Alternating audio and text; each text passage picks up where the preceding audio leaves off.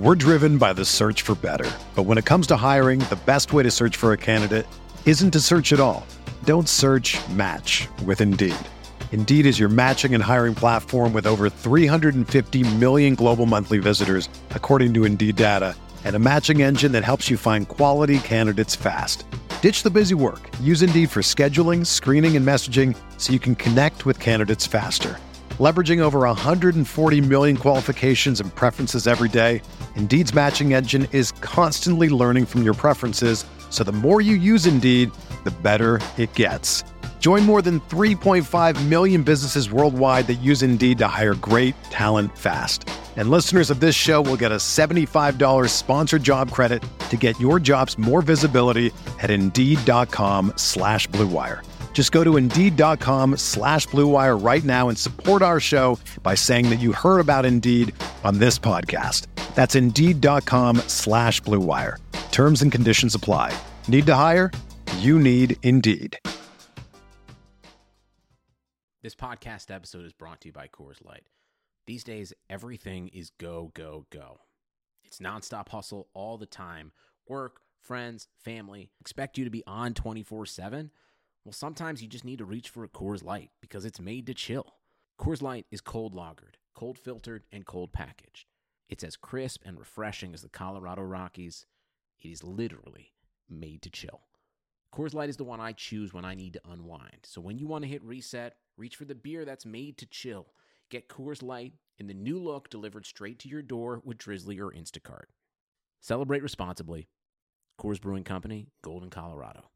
You can't control what's outside your home, but you can control what comes in. Because Clorox disinfecting wipes kill 99.9% of viruses and bacteria, including COVID-19 virus, when used as directed on hard, non-porous surfaces. So whether it's from dirty doorknobs, dirty shoes, or something else, outside germs won't stand a chance. When it counts, trust Clorox. Kill Pseudomonas, Salmonella, and influenza virus type A2. Kill SARS-CoV-2 on hard, non-porous surfaces. Use as directed.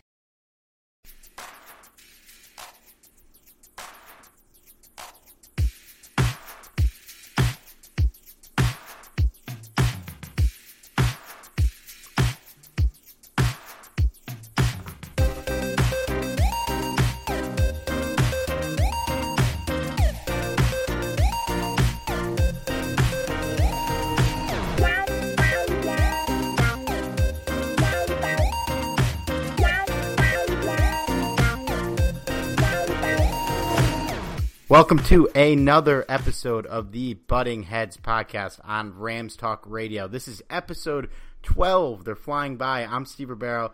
I'm here with Johnny Gomez. Johnny, we got to watch the Rams on Thursday. So how was your weekend without Rams football? It was slightly depressing, honestly. But, I mean, you know, you get so used to seeing the Rams win. It's like, man, I need to see some Rams football. And you almost start to twitch a little bit for not seeing Rams football. But it's all right. I mean, as long as there's football on. Yeah, and the Chiefs played last night, so we didn't get to see any of the league's elite on Sunday because, you know, it's a two-man race, obviously, right now. We don't talk to those that have zeros or don't have zeros in their loss columns. So we got to watch some of the lesser teams in the NFL play. So that was fun, right? But before we get into it, let's give a shout out to where you can find this podcast. We are on Spreaker now, guys. So if you're on Spreaker, that's where you can find us. We usually go live post-game podcast. So after every Rams game, you're probably going to find a Rams Talk episode on Spreaker going live. Usually it'll be Derek and Norm. Last Thursday it was me and Johnny. Also, you can find us on iTunes, SoundCloud, Stitcher, iHeartRadio, Google Play, Android, Player FM, and on IE Radio, where our show airs Wednesdays, Saturdays, and Sundays at 10 a.m. Pacific time. And, of course, guys, if you're listening to us on Apple Podcasts, which is where most of our listeners come from, if you haven't given us a 5-star review, please do. We are giving away a $100 now, if I heard Derek right on his podcast this week, $100 gift card to the NFL shop where you can get yourself some Rams gear once we hit 100 iTunes reviews, and that's only going to be for the people that have reviewed us. All right, so we're going to start this podcast with some actual news and probably the biggest Rams storyline of the year, and that is who our backup kicker is. After a rough afternoon, afternoon. A rough evening on Thursday night. The Rams moved on from kicker Sam Ficken, who had been a camp body in Zuerlein's replacement last season and this season, and brought in Cairo Santos. So, Johnny, how you feeling about Cairo? It's an interesting pickup, but I have to say I am a lot more comfortable with Santos than Ficken for good reason. You got to understand that Ficken is not the answer for the Rams, and it's very obvious when you have the Rams special teams coaches not, comfortable throwing him out there, and then ultimately cutting him before Zuerlein comes back. I mean, it's not even that it's that long away. It's just that Ficken was so unreliable that the Rams just felt the need to sign somebody that they think is going to be more reliable. And I have to agree, Santos is going to probably be the more reliable kicker of the two. Yeah, I'm with you. And the thing that stood out to me is I mentioned this briefly on the post, or not briefly, we kind of talked about it in depth on the post-game podcast last week. The Sam Ficken, they're not even letting him kick kicks that are maybe 50 yards is not even in the conversation. He tried a 46-yarder against the Chargers in week 3, and in his 2 years with the Rams, that's the longest kick they let him try. So with Cairo Santos, he tried 8 50-yard attempts in 2015 with the Chiefs. He's only got 4 years under his belt. Obviously wasn't with the team right now. So at least that shows me that his teams are confident enough to give him some range. And that's really all I'm looking for, is that you don't need to be Greg Zuerlein because he's one of the best kickers in the league, and you're probably not going to find him in the waiver bin.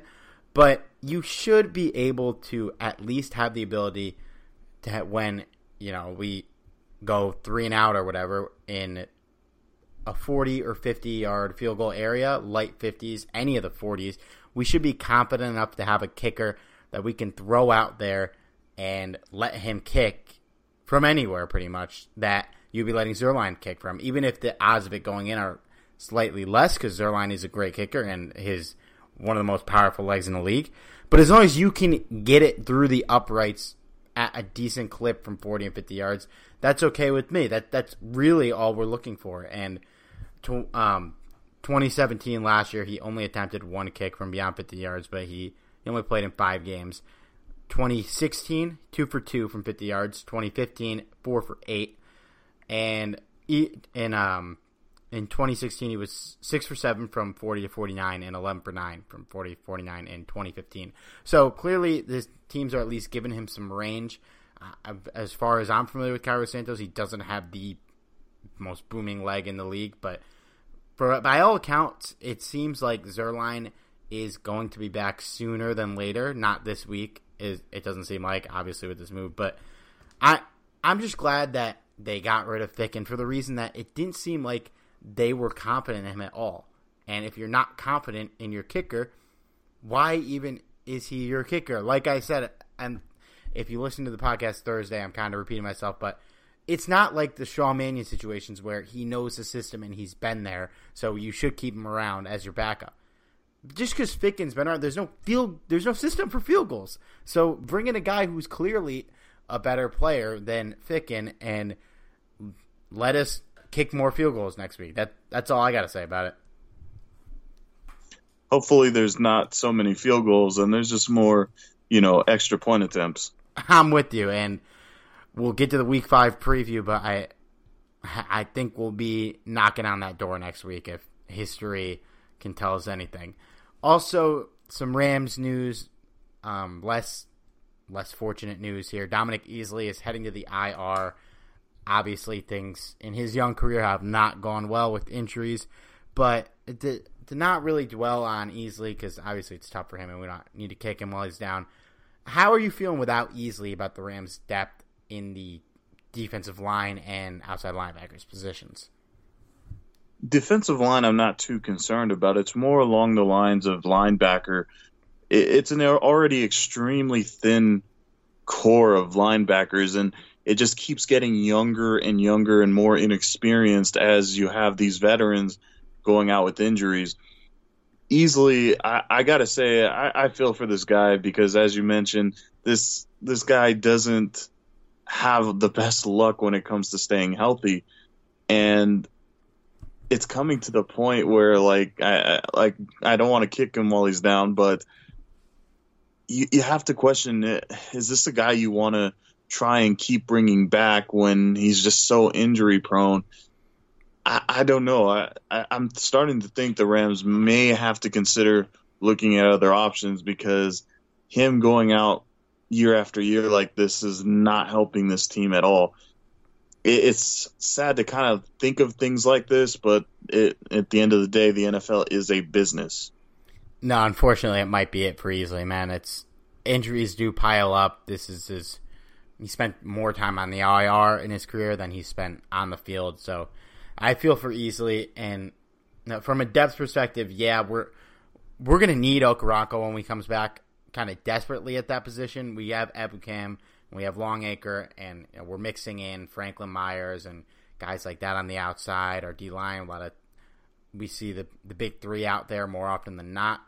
So it is definitely a position of need that we knew it was going into the season, and it still is. And with Easley heading to the IR, I'd like to see them bring in another outside backer, even if it's just for 2 games until Okoronkwo comes back. And at the same time, he is far from a sure thing. I like the pick of Okoronkwo, but we have no idea I believe he was a 5th rounder. You can't bet on that to be the sure thing in your depth. You have to have an alternative, and with a guy like Easley going out, it would definitely be beneficial to bring someone in.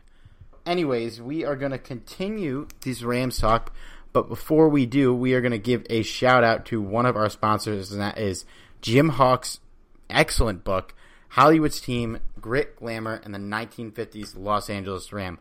This book tells the story of the 1950s Rams through the lens of Jim Hawk's dad, John, who was an offensive lineman on the team from 1953 to 1957. This is a great book for anyone who wants to learn a bit more about the Rams' history with a bit of a personal touch from Jim. It's a son's story of his father and the team he played for in the era of glitz, glamour, and future Hall of Famers.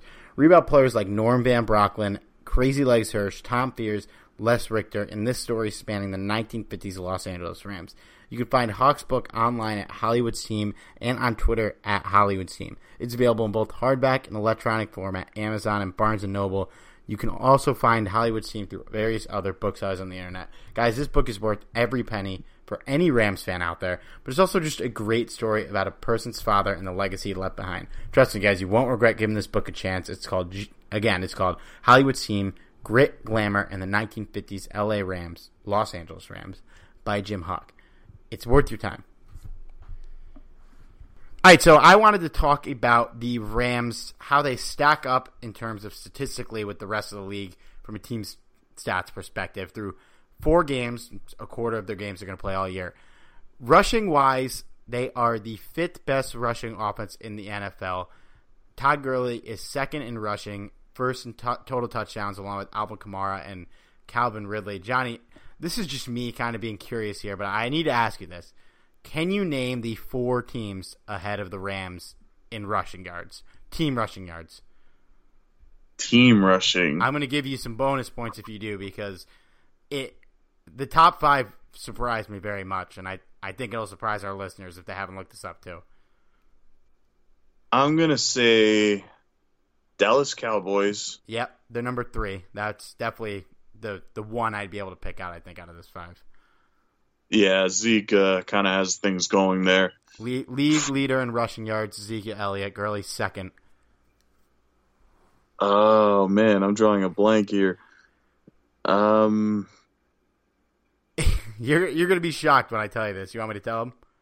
Yeah, just go ahead, because Okay. I'll be here all day. Yeah, the Rams are 5th. The 49ers are 4th. Dallas is 3rd.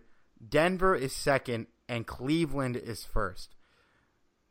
Before the year, if you told me that was going to be the top 5 teams in rushing, especially after Jerick McKinnon got injured, I would have laughed pretty hard. I mean, that's just a mind-blowing stat, that Cleveland is the only team right now with over 600 team yards rushing. Actually, the Browns doesn't surprise me so much as the 49ers do. The reason being is because I was a huge fan of Carlos Hyde, and I thought it was a huge mistake for the 49ers to let him walk. I mean, I was happy, don't get me wrong, because he always did relatively well against the Rams. But, yeah, with Hyde there and, Chubb, I think, is going to be, something special in this league. It doesn't surprise me at all. And then, of course, you have Duke Johnson, there as well. Yeah, that doesn't surprise me too much. But like you said, the 49ers one, huge surprise. Breida actually is turning out to be a much better running back than anyone anticipated, and Morris isn't doing too bad himself. Breida is third in the NFL in rushing, which is that's pretty wild to me. And Denver being second with their dual threat of Phillip Lindsay and Royce Freeman, good for them. I did not see that one coming. I know a lot of people were high on Royce Freeman. I liked him, but I wouldn't say I would have expected him to be the second leading rusher over 200 yards in the second best rushing offense in the league. But it is what it is. So the Rams, obviously, their rushing offense is great. Their passing offense is even better. They have the second most passing yards in the league behind Tampa Bay. And I'm just going to assume with Jameis coming in, that's going to change. Jared Goff is second in the league in passing yards behind Ben Roethlisberger. And to be honest, I'm not sure how ESPN's stats work, because that I might have to dig in a little deeper to that to see how the correlation is that Roethlisberger is first in passing yards but third in team passing yards. Either way, the Rams are near the top. They're number one in total offensive yards and second in scoring behind the Kansas City Chiefs. So, Johnny, I want to ask you, it's probably us and the Chiefs in the upper echelons of these offenses. Do you think this is the most high-powered offense in the league? Absolutely. The Rams are, without a doubt, one of the top offenses in the league, if not the top. And the only other team, I mean, I guess you could make an argument for Pittsburgh, but I would say still, the only other team that comes close is Kansas City. And we'll see, if Kansas City can keep this up. It's always been a trend for the Kansas City Chiefs that they start off super strong, and then towards the end of the season, they just kind of taper off. So I'm really intrigued with this Rams offense because, even looking at it from a fantasy point of view, I remember a time where there wasn't a single Rams wide receiver that I would want to start, not even their number one starter, the Kenny Britt era. Yep. So I remember it all too well. Oh, yeah. And now you're looking at three legitimate receivers that can contribute and do very well on your fantasy team, like Cooper Kupp, Brandon Cooks, Robert Woods. That's insane. And all of it has to do with a great offensive line and Jared Goff continuing to impress every single week. And I'm intrigued how he progresses even more as the season continues. Yeah, all three Rams receivers went for over 100 yards last week, and they all scored. So if you started any of them, you were beyond happy with their performance. That's about as good as it can get. You mentioned Pittsburgh, and I will say this, now that we know when Le'Veon Bell is coming back, maybe when he comes back, they'll be in this conversation. But they are 28th in the NFL in rushing right now. James Conner, the anointed one after one good game, it's not happening there. He's not Le'Veon Bell. And Bell kind of proving here that we thought that it was just the Steelers were in a rushing system. We saw D'Angelo Williams do it. We saw James Conner do it. Le'Veon Bell's making some money right now with how bad the Steelers' rushing offense is. But I'm with you in that I do think it is really the Chiefs and the Rams at the top. And in terms of total yards, the Chiefs don't stack up as well as the Rams do there. They're 8th overall in total yards. They're 13th in rushing yards, and in passing yards, they are 9th. So they're first in scoring, though, and the reason they're low in these total yards is because they're getting the ball in good position, and they're not that low. They're not that low. They're just scoring quickly. They're getting the ball in good spots, and they're making the most of it, and they're scoring, and that's why they're leading the league in scoring.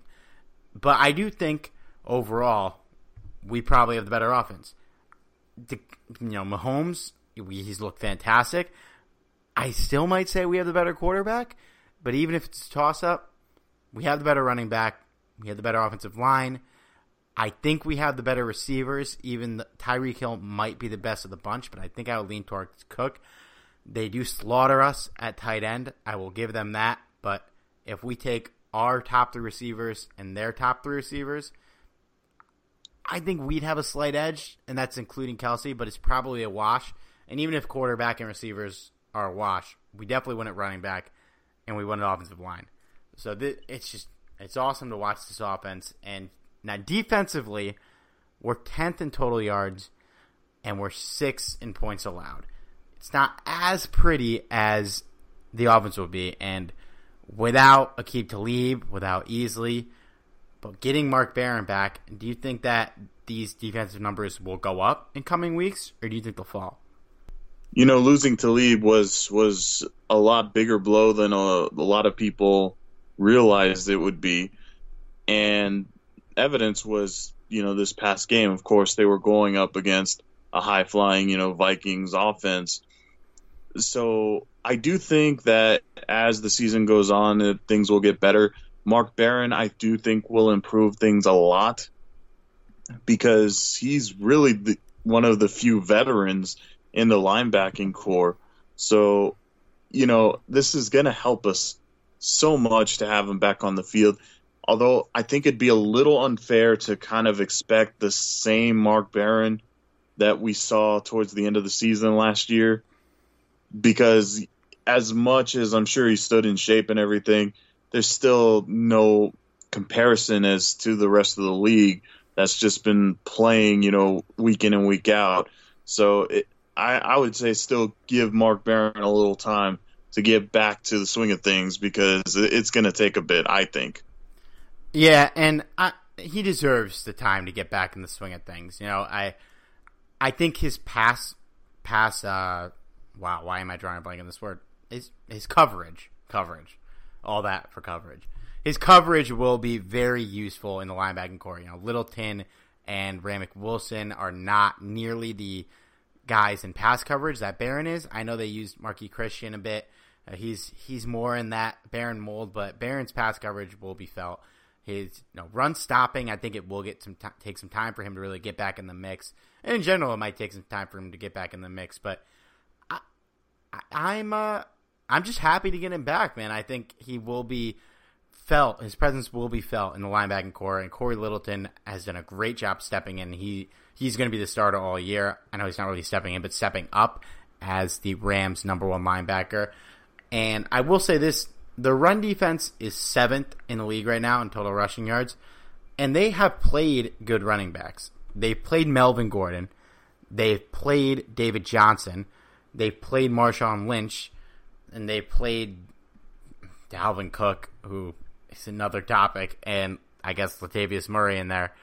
So it's not like they've been playing slouch running backs. They're 7th, and I would say they're going to play like some of the lesser running backs, but as we talked about, Denver and San Francisco are the two of the top running offenses in the league. So we'll see how that goes, but right now I am confident in how the Rams defense will shake out, and I'm not overly concerned about that. But we can move on here to the bigger picture, and I know you wanted to get to this, Johnny, is the NFC West as a whole right now. The Rams are 4-0. The Seahawks are 2-2. The 49ers are 1-3. Obviously, the injury to Garoppolo is not helping them. C.J. Beathard is a quarterback. And the poor Cardinals are 0-4. So it would be one of the more shocking things I've ever seen if the Rams didn't win the division this year. And as I always say, I can't believe those words just came out of my mouth and they were not a lie. How do you feel about the rest of the teams in the division right now, just at a glance? It's kind of funny because even though the Seahawks have 2 wins under their belts, which still surprises me a little bit, there's no point. You're looking at the Rams just kind of, sprinting ahead for the finish line and, just leaving these 3 teams in the dust. I'd be really surprised to see if any one of these teams, I guess Seattle would probably be the team that could potentially squeak their way into the playoffs, but I highly doubt it. Like the Rams are running away with this division, and bearing in mind there's no, major setbacks here, there's absolutely no threat to the NFC West division title. There's just absolutely no threats at all. And, even if you look past Seattle, I can't see San Francisco winning without Garoppolo or McKinnon. I know Breida is doing a really good job along with Morris, but even then, they're not that great of a team. And then you go and look at Arizona Cardinals, and man, the kind of the interesting thing going into the year, I kind of figured that the Arizona Cardinals weren't going to be that great of a team, but they just look awful. Like they might very well be one of the worst teams in the league. And while they did have a much better game than they have had recently, Johnson came back for a little bit. For a short while there, we kind of saw a little breath of life in Johnson. I just, hopefully the chosen Rosen can kind of lift up their spirits, but I don't think it'll happen, man. The Cardinals, I will give them a little bit of credit here, and they've lost their last 2 games by a combined 5 points. One of them was to Seattle, who's not very good. One of them was to the Bears, who just absolutely torched the Tampa Bay last week. So to hold an offense that could scorch Tampa Bay, whose defense is not good, but still scorch them the way they did, to hold them to 16 points, we'll give Arizona a little bit of credit. They bounced back a little since that Rams game. I think it's hard to argue that they're not the worst team in the league. The other options would be like Buffalo, but even Buffalo got that win against Minnesota. Arizona has no wins. They're the only team in the league with no wins. Some of the one-loss teams who you're not going to even argue are worse than Arizona. You got like Atlanta, you got the Giants, the Steelers are 1-2-1. Those teams are not worse than Arizona. And until they get a win, they have to be the worst team in the league. I think it's just said and done. But I think their win will come, and it might, if it's not against San Francisco next week, I don't know when their win's going to come. Their next 4 games, San Francisco, Minnesota, Denver, San Francisco. They have the bye. Kansas City, Oakland, Chargers, Packers, Lions, Falcons, Rams, Seahawks. That is not a fun schedule for a team like Arizona. They'll probably win one of those San Francisco games. Maybe they sneak one out against Denver. Maybe they sneak one out against Oakland or Detroit. But this is a team that's probably going to win like 3 games. Now, San Francisco, for all of the slack we can give them, they're 1-3, but their biggest margin of defeat was an 8-point loss to Minnesota in Week 1. Or sorry, they lost by 11 to the Chiefs. But still, they lost by 11 to the Chiefs. It's a very good team. Last week with CJ Beathard, they lost by 2 to the Chargers in a game that was very winnable up until the last second. They got Arizona this week. They're probably going to win. And then they have the Packers, the Rams. So they're going to get down here a little bit record-wise, but this is who they end the season with after they play the Rams in Week 7. At Arizona, home against Oakland and the Giants, at Tampa Bay, at Seattle, home against Denver, home against Seattle, home against Chicago, and at the Rams. They might wind up with 5 or 6 wins, and we're going to look at this and be like, how did they win so many games? But they're well coached. They have more talent than you think they do. It's always surprising when guys on their team kind of flex how talented they are. CJ Beathard is not the worst quarterback, but he's not bad for a backup. Hell, he's way better than our backup, and had to say it. But those 49er games, I don't think we're going to lose them, but they might end up more of a trap game than we like to think they would be. But is he better than Johnny Hekker? That's a great question. If he's throwing to Josh Reynolds, probably not. Oh man, you had to bring up Reynolds. We had to. I'm not forgiving him yet. He's got to make a play. He's got to make a play for me to forgive him. I don't know if he's going to be forgiven that easily, man. But yeah, this is a bleak division right now, man. And Seattle, I agree with you. They're the most likely to make a playoff run unless the 49ers, after those couple of games, pull a miraculous string of victories together. Arizona, it's not happening. But Seattle has Russell Wilson. They have Pete Carroll. They have better running backs than we like to give them credit for, that a lot of times they don't like to give the ball to. So we'll see. I mean, and we're gonna dive into Seattle more in a little bit. But one thing we should dive into right now before we get to the full Seattle preview is the Earl Thomas situation. Earl Thomas held out, a notable holdout. He came back a couple weeks into the season, got hurt last week with no contract extension, final year of his contract, injury that's probably going to keep him out for the year. He was placed on the IR. Flicked off the sidelines on the cart going off the field. He gave the bird to his own sideline, and I'm just going to assume here that it was not directed at the players and was directed at the organization. But looking at this whole situation, man, his holdout seems justified. This is going to be bad for teams whose players are holding out, and in my opinion, rightfully so. I think it's going to affect future players holding out. But how do you feel about the whole thing? You know, for those who were kind of criticizing Aaron Donald and Khalil Mack, this is exactly the reason why that they were holding out, trying to get their contract that they deserved. These guys are essentially one of the best at their position, and they are one injury away from no longer making the money that they were gonna make. I mean, NFL is a contact sport as much as they don't want it to be anymore. The NFL is still a huge contact sport, and an injury can happen in an instant. And, you know, things like this is just so sad to see, because you could see the look of frustration on his face. He truly didn't deserve what was happening. And the sad thing about this, too, is it wasn't as though there weren't other teams interested in this guy. It was just that the Seahawks wanted a ridiculous amount for him. And you had teams like the Chiefs, who, of all teams, I'm kind of glad that he didn't end up going to the Chiefs, because, man, how stacked would that team be if they got, Thomas on the team? So I truly think that they could have made a deal happen. But because of this, now the Chiefs aren't going to be interested in this guy. And who knows if Thomas will be that same player, if he'll be that same, player that we all know that he can be. And he never got the contract he deserved.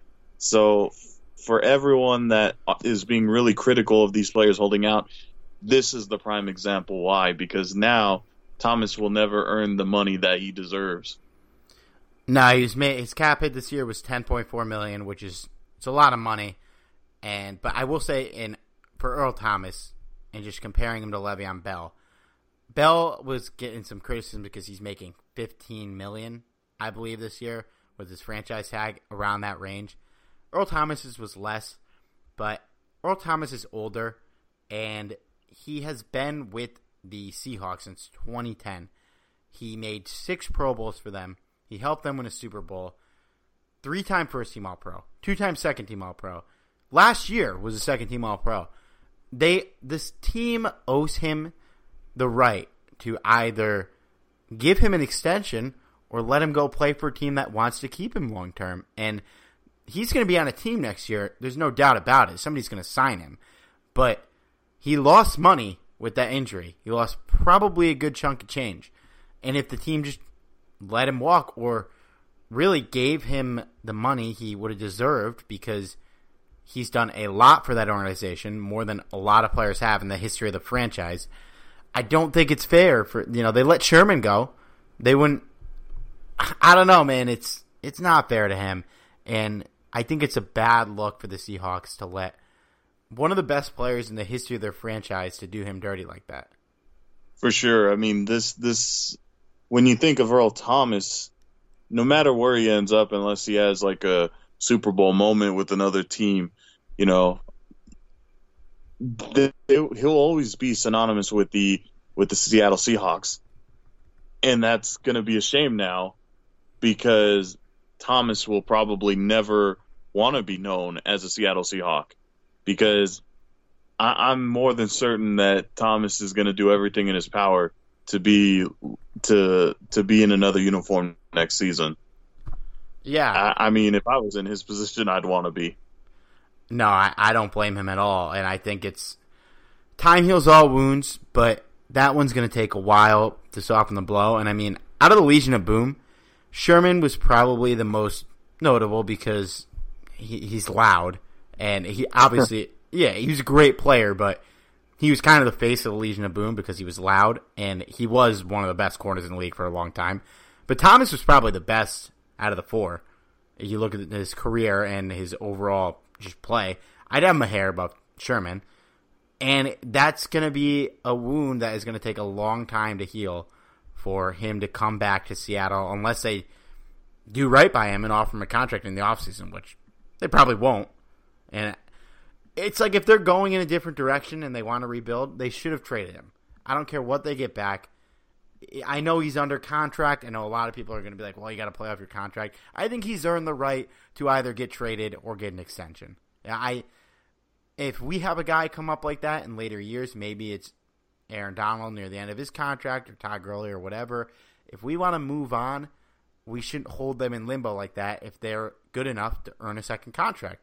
And those guys would have earned the right to either get an extension or leave at that point.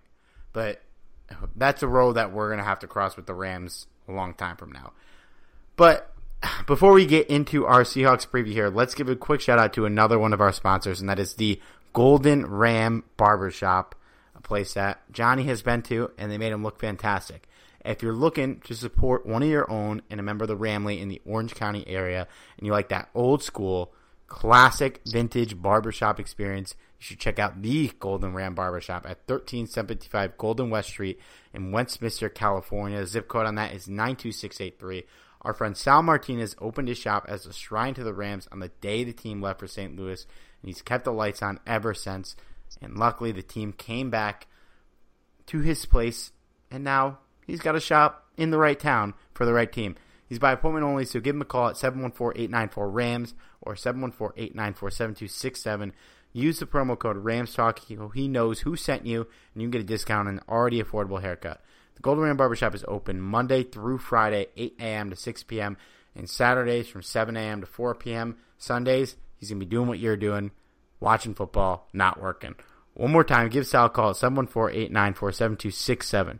A visit to Sal's shop is worth it, not only to enjoy all the great Rams memorabilia, and as Johnny's put in the past, it's kind of like walking into a Rams museum, but Sal provides that old-school barbershop experience.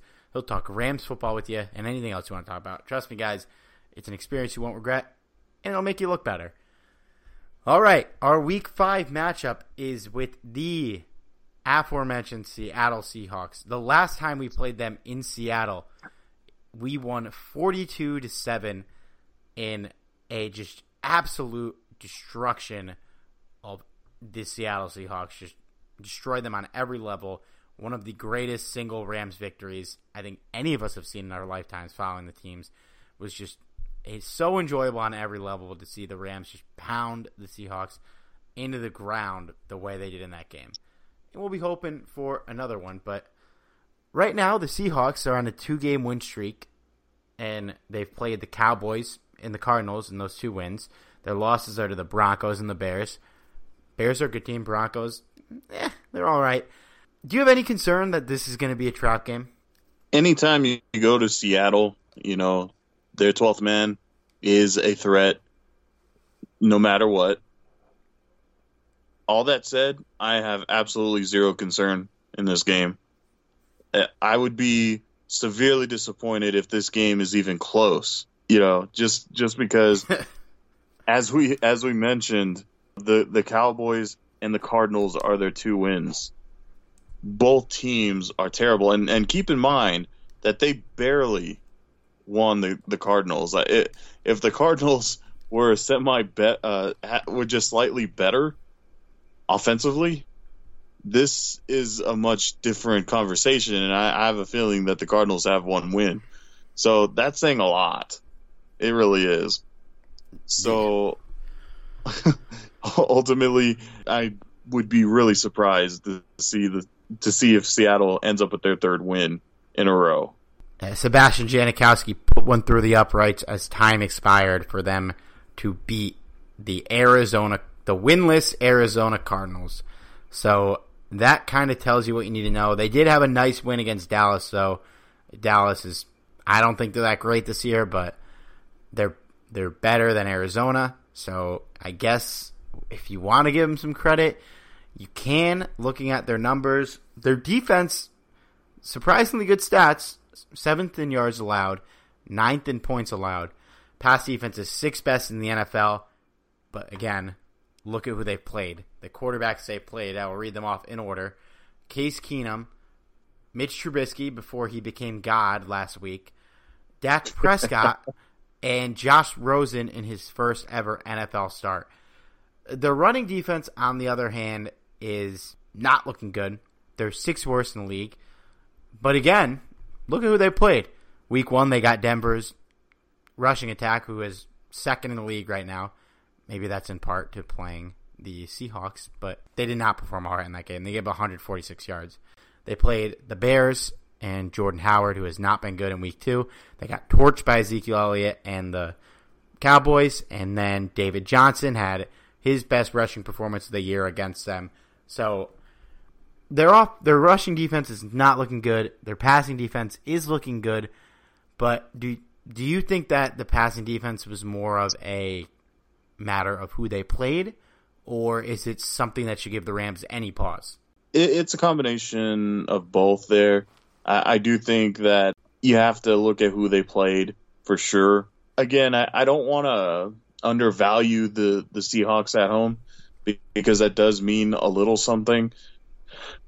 But all that being said, we mentioned it before in Todd Gurley being the best running back in the league, or at least one of them.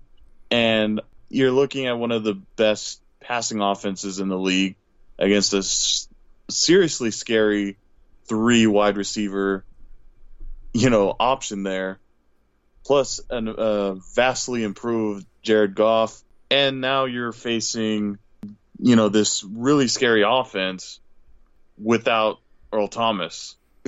Yeah. Who in my eyes, it was their best player, not only on defense, but overall, I would say that was their best player. I might give that mantle to Russell Wilson, but your point does still stand. Oh, no. I still stand by my decision. I'll butt heads with you there, man. There we go.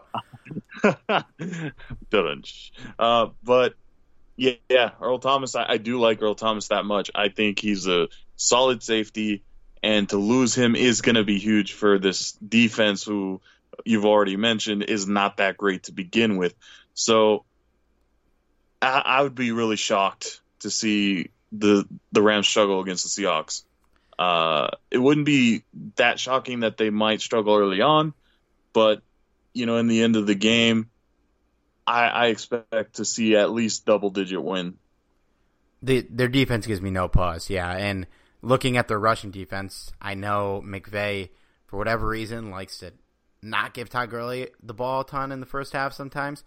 We should probably come out swinging with Gurley if they want to test the secondary, see if they're actually good in pass defense. I wouldn't mind that at all either. I think the Seahawks defense is going to get absolutely torched. And I would say, I think if there was a chance they'd lose this game, it would come from Russell Wilson playing with a huge chip on his shoulder from the blowout that the Rams gave them last year. But it's hard to have any positive thoughts about this Seahawks offense. They're 26th in total yards. They're 22nd in scoring. 29th in passing with one of the best quarterbacks in the league. And 17th in rushing. So, our pass defense is a little banged up right now, but Doug Baldwin is the best receiver in Seattle. I have no concerns about Marcus Peters locking him down. This will be a good adjustment game for Sam Shields, and maybe Troy Hill sneaks in there. You never know, but it'll be a good adjustment for the rest of the secondary after and Peters, with his injury, having to go against a really, really good passing offense last week. Still playing a good quarterback, but that man must have nightmares when he plays the Rams and Aaron Donald, and now he has to deal with Donald and Sue. It's a bad offensive line, and I just the makings of a trap game are there. Everything we're saying right now is just spelling out trap game, division rival, not looking good. We crushed them last year. One of the best quarterbacks in the league, good coach, at home in a hard environment. The trap game makings are there, but just like they're not good. They're not good, and I can't see it at all with how we're playing right now. We're not losing. We're not even giving an inch to teams that we should be dominating. We're dominating them, and for that reason, I'm going to predict a 38-10 victory for the Rams. You know that I'm really surprised because of the two of us, I would say Steve is the more conservative person here. But seeing a 38-10 prediction at home against the Seattle Seahawks, I mean, hats off to you, Steve. I'm proud of you, man. I picked the Rams to lose this game before the year, but just because because of the trap game implications, not really that I had any faith in Seattle. This game in Minnesota, I picked them to lose because of what happened last year, even though it was opposite ends of the spectrum of what happened last year. Now, I did change both of those picks going into the game, but the Vikings pick I stand by more because, I don't know, they did look good against us. That was just Jared Goff had something to prove damn well that game. But this is as much of a trap game I've ever seen was just because of how we're talking.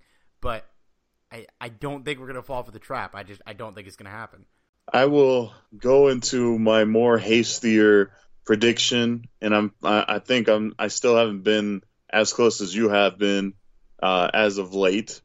But I'm going to continue my absurd predictions and go 52-7. The way the Rams, like, if they played like they did last week, that's probably going to be the score of the game. They're probably going to drop 52 points if they play like they did against the Vikings. I mean, they punted a couple times in that game. They missed a couple field goals, and they still scored 38 points. I don't see a world where Seattle can win this game because of just how they're playing. We are not the Cowboys. No, we are not the Cowboys. We're not the Cardinals.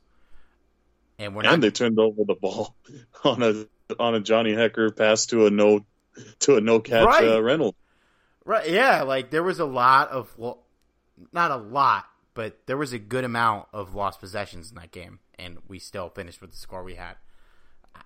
I can't see a world where we lose, man, and I'm glad we're saying that because it is nice. There's some really loud thunder outside of here in New York. I'm a bit startled. But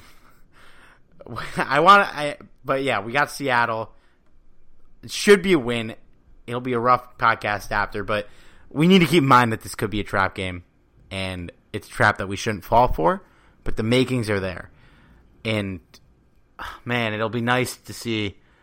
We're on a road trip right now, but we play Seattle, Denver, and San Francisco. I think we might be 7-0. That'll be nice to be able to go on this road trip and win like that. Hey, I wonder who predicted a 7-0 start. Well, you know what? I don't know. I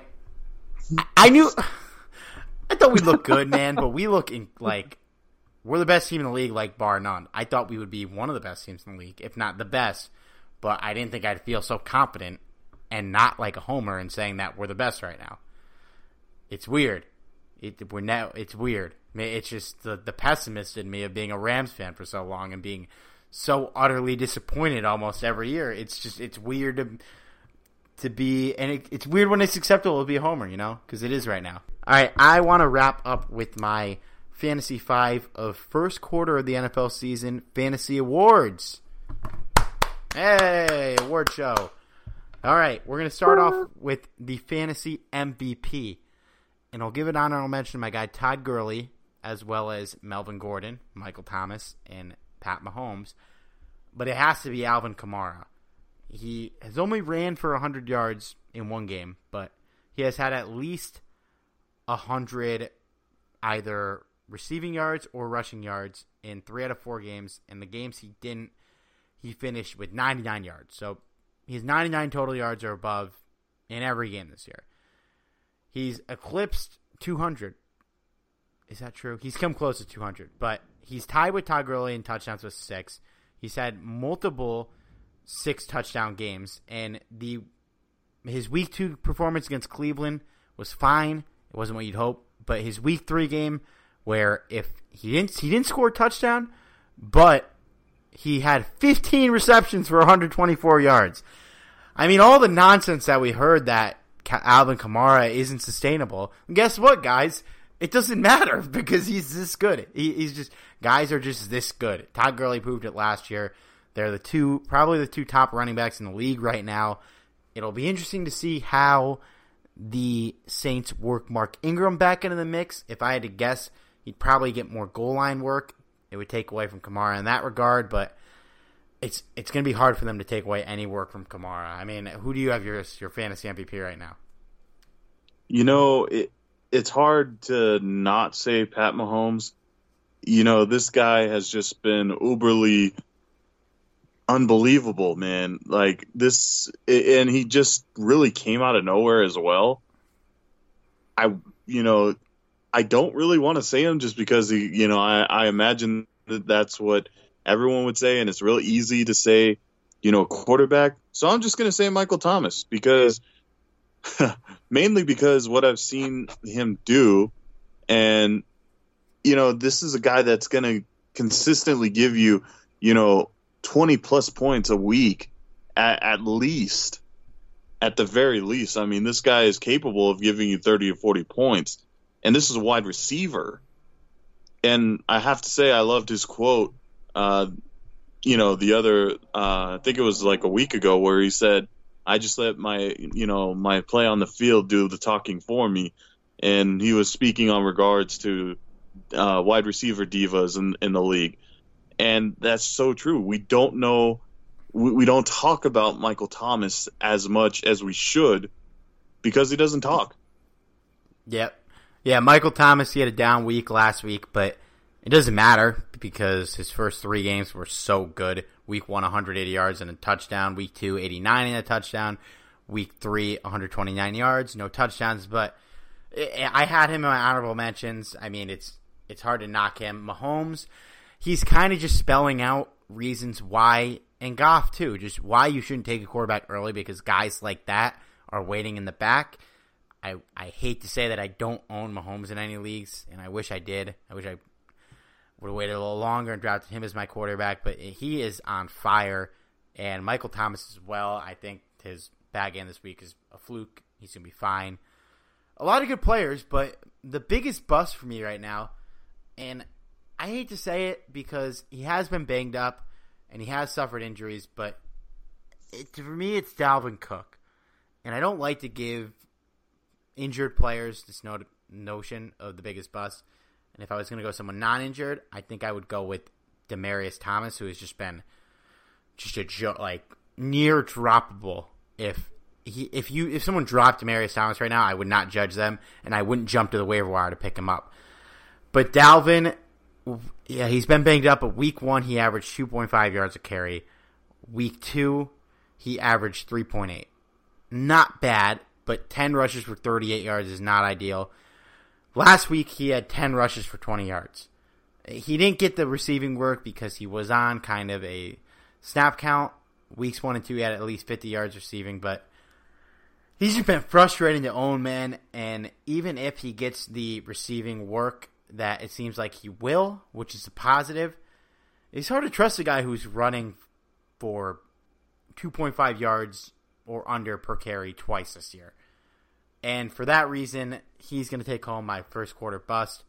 And I hope he picks it up because I do own him in a couple leagues. For me, I'd have to say David Johnson. Just because I know he kind of turned it up a little bit last week. But at the same time, this is a guy that is considered a top 3 pick every year. And the type of production he's done so far has not been at all the type of numbers you would come to expect for a top 3 pick. So for me, thankfully I don't own Johnson, but, for all the Johnson owners out there, it's just got to be so disappointing owning this guy, because he is not getting you that production you need from your, easily your first round pick. So for me, that's who my biggest bust would be.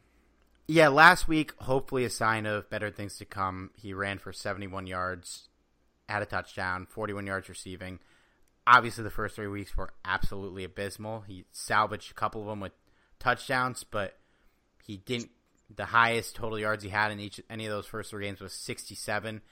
And I get where you're coming from. I think things are going to look up for him, but you didn't draft David Johnson where you drafted him to be what he's been. And unfortunately, I could still see him being an RB1 on the lower end, but with the way the offense is, he's not going to be the guy you drafted him to be, and that's unfortunate. This award is going to be the most frustrating player to own award, and it is a tie between 2 guys here, one due to injury and one not due to injury. The first is Leonard Fournette, who we know when he's out there, he is so damn good, but he's just – the injuries have been hampering him. He came back last week. He tweaked his hammy again. He's probably going to be out for a week or 2. For those guys who don't have TJ Yeldon, it's not going to be too good for you. It sucks because Fournette was a first or second round pick in just about every league, and he's not out there, and it's just frustrating. You knew the injuries were a risk when you drafted him. It's frustrating to see. The other guy is Amari Cooper, who, if you look at his total stats, are not bad. On the year, let me give you his 4-game totals here. 270 yards, so that's 67.5 yards per game, 5.3 receptions. He scored 1 touchdown. But, week 1, he had 9 yards. Week 2, he had 116. Week 3, he had 17. Week 4, 128 and a touchdown. So he is just becoming the new boomer bust guy in fantasy. And there's nobody more frustrated to own than that, especially for likely where you drafted Amari Cooper. For me, you got to lock him in, and you got to keep him in because you don't want to miss out on those games. And it's the type of guy where you don't play him when he goes off. You play him, he doesn't. It's one of those guys, and those are the most frustrating players to own. Give me a guy like Golden Tate any day over that. Yeah, Amari Cooper is someone I could definitely agree with. The others that I have in mind is actually a defense, is the Minnesota Vikings defense. To start the year, they started off with a bang, and we're considered one of the best defenses to come in. And, they played, against the Rams last week, so that didn't help much. But even before then, playing against the Buffalo Bills, yeah, that's kind of frustrating seeing the Bills, going off on them. So the Minnesota Vikings defense is certainly up there. If I had to throw in some honorable mentions, I'd say guys like Derek Carr, tight end Jordan Reed. Those are guys that are extremely frustrating to own because. Whoa. Leave Jordan Reed alone, all right? What's he done wrong? He's so inconsistent, man. Look, I'm just saying. He's been fine. Tight end is such a wasteland this year that if you're playing PPR, week 1 he scored a touchdown. Week 2, 6 receptions for 55 yards. Week 3, 4 receptions for 65 yards. It's not great, but tight end is so bad this year that you can't ask for much more, unfortunately. As a Reed owner, he hasn't frustrated me yet, but I get where you're coming from. He should be better. I'll give you frustrating. I started off with Greg Olsen. Yeah. Yeah, that'll kill you every time. And I didn't want to draft Olsen given his history with injuries, but there's such a huge drop-off because I consider Olsen the 4th best tight end in the league when healthy. And, the top 3 obviously being Kelsey, Ertz, and Oh gosh, who am I missing? Kelsey or Gronk. And Gronk. How could I forget The about best Gronk? one. The best one, yes. No, actually, I'll give that to Kelsey still. Whoa, okay. Yeah, I mean, Kelsey has been lights out the whole year, and Gronk, well, he is still Gronk, just the banged up Gronk.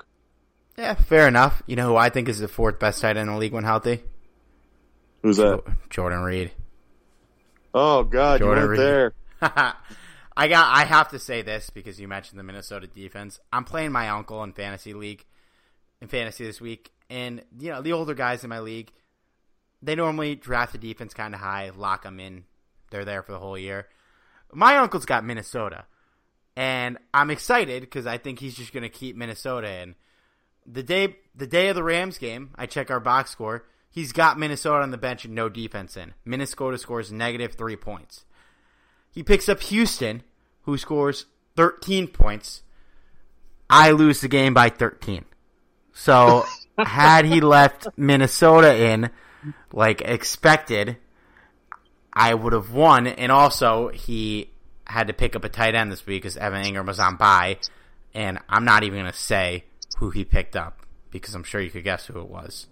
And I'm not going to talk about it. Oh, come on, just And just for the fans, man. I watched the Raiders Cleveland game and saw him score a game-tying touchdown that crushed all of my hopes and dreams.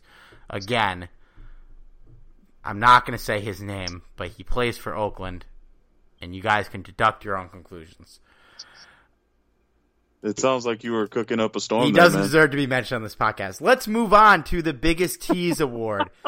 A runner-up is Josh Gordon, but there is no denying that this award is a unanimous decision for Le'Veon Bell, who all offseason indicated that he would play under his current contract. And what we know now is that he's going to play, but you didn't draft him second or third or first overall to not play until week 8. So here we are, Bell owners. I didn't draft him in any leagues. Not that I avoided him. I would have taken him if I picked where he would have been available. I did trade for him in a league, though, so I am excited to know that he is going to come back. And Pittsburgh needs him, and I know they're shopping him around right now, but if the record is okay, their best bet is going to be to bring him back no matter what it means for James Conner, because Conner's not playing good right now. Johnny, you're a Bell owner, right? How's it going for you?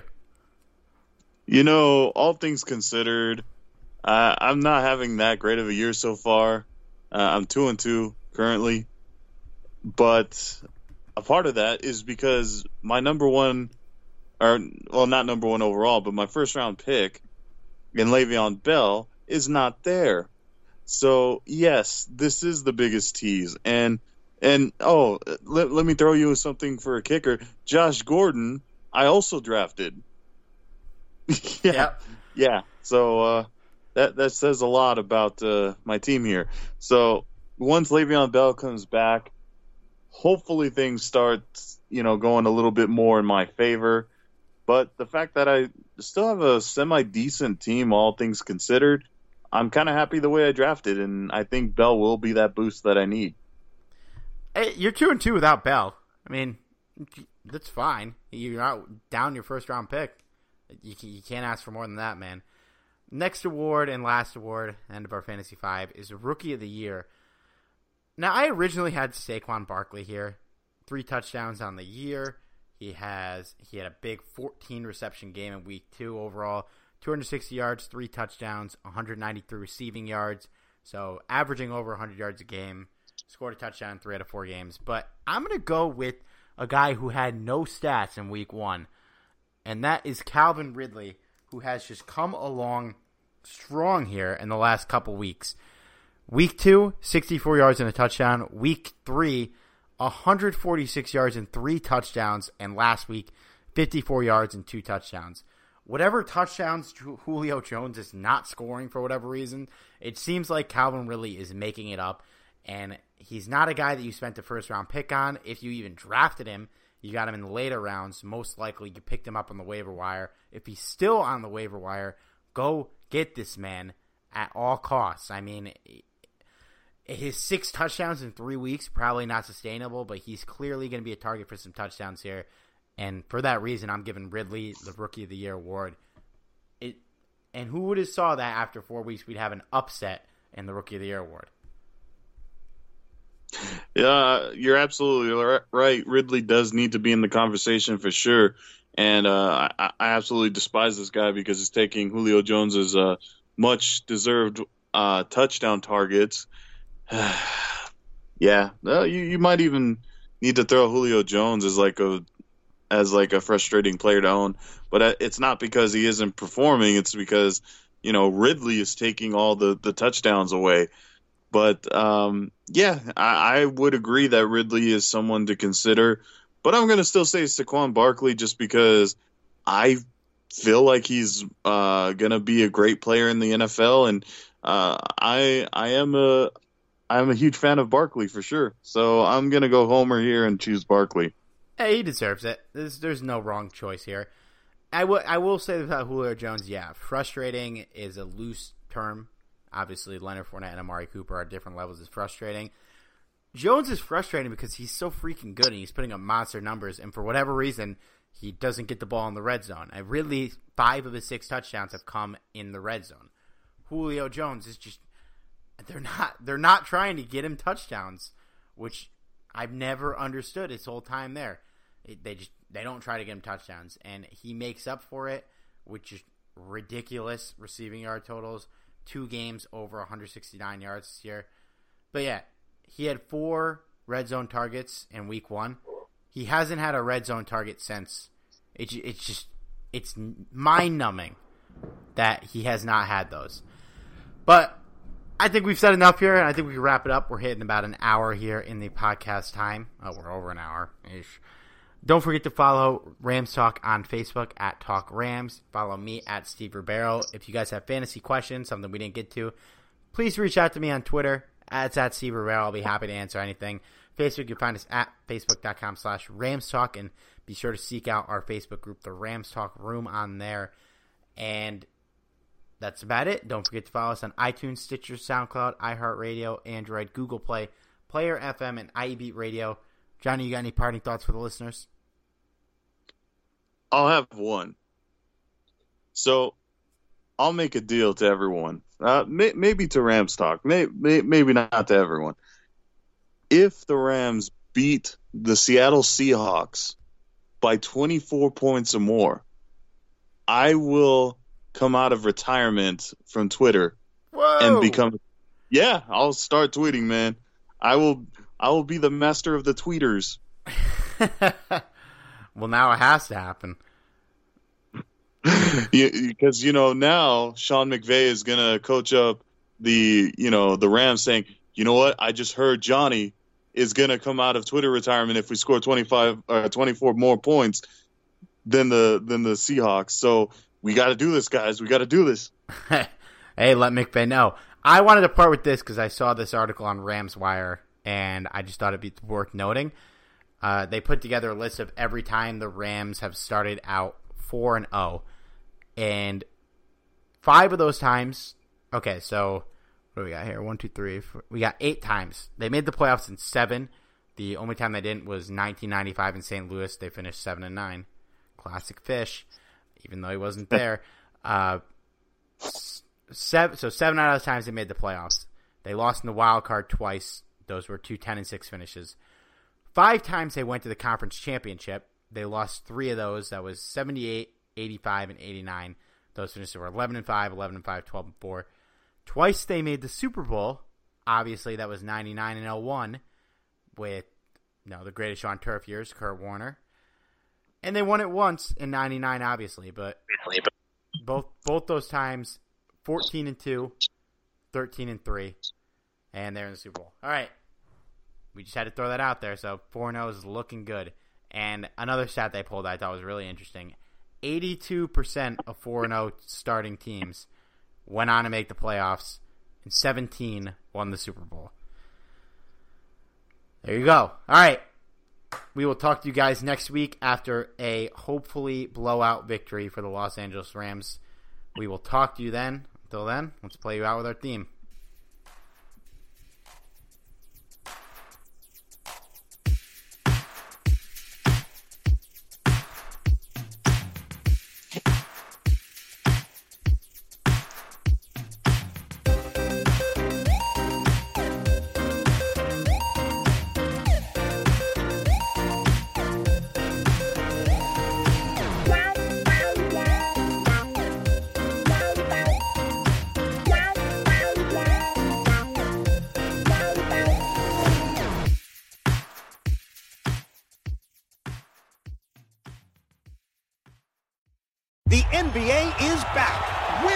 you get this type of drama? Where else does history hang from the rafters? Jaylen Brown throws it down. Where else is your own city home to your biggest rival? The Battle of LA is real, people. And 30 feet is still in range. Curry, action. Where else can a city this loud be this slept on? Where else is history still in the making? Oh, my goodness. Where else? The NBA, only here. Season begins December 22nd on ABC, ESPN, TNT, and NBA TV. You can't control what's outside your home, but you can control what comes in. Because Clorox disinfecting wipes kill 99.9% of viruses and bacteria, including COVID-19 virus, when used as directed on hard, non-porous surfaces. So whether it's from dirty doorknobs, dirty shoes, or something else, outside germs won't stand a chance. When it counts, trust Clorox. Kill Pseudomonas, Salmonella, and influenza virus type A2. Kill SARS-CoV-2 on hard, non-porous surfaces. Use as directed. Sugar Ray Leonard, Roberto Duran, Marvelous Marvin Hagler, and Thomas Hearns. Legends, whose four-way rivalry defined one of the greatest eras in boxing history. Relive their decade of dominance in the new Showtime sports documentary, The Kings, a 4-part series premiering Sunday, June 6th, only on Showtime. Mother's Day is almost here, and you can get her the most beautiful time-tested gift around. A watch she can wear every day from Movement. Whether mom's into classic dress watches, rare and refined ceramics, or tried and true bestsellers, Movement has something she'll love. And right now you can save big on the best Mother's Day gift ever with up to 50% off site-wide during Movement's Mother's Day sale at MVMT.com.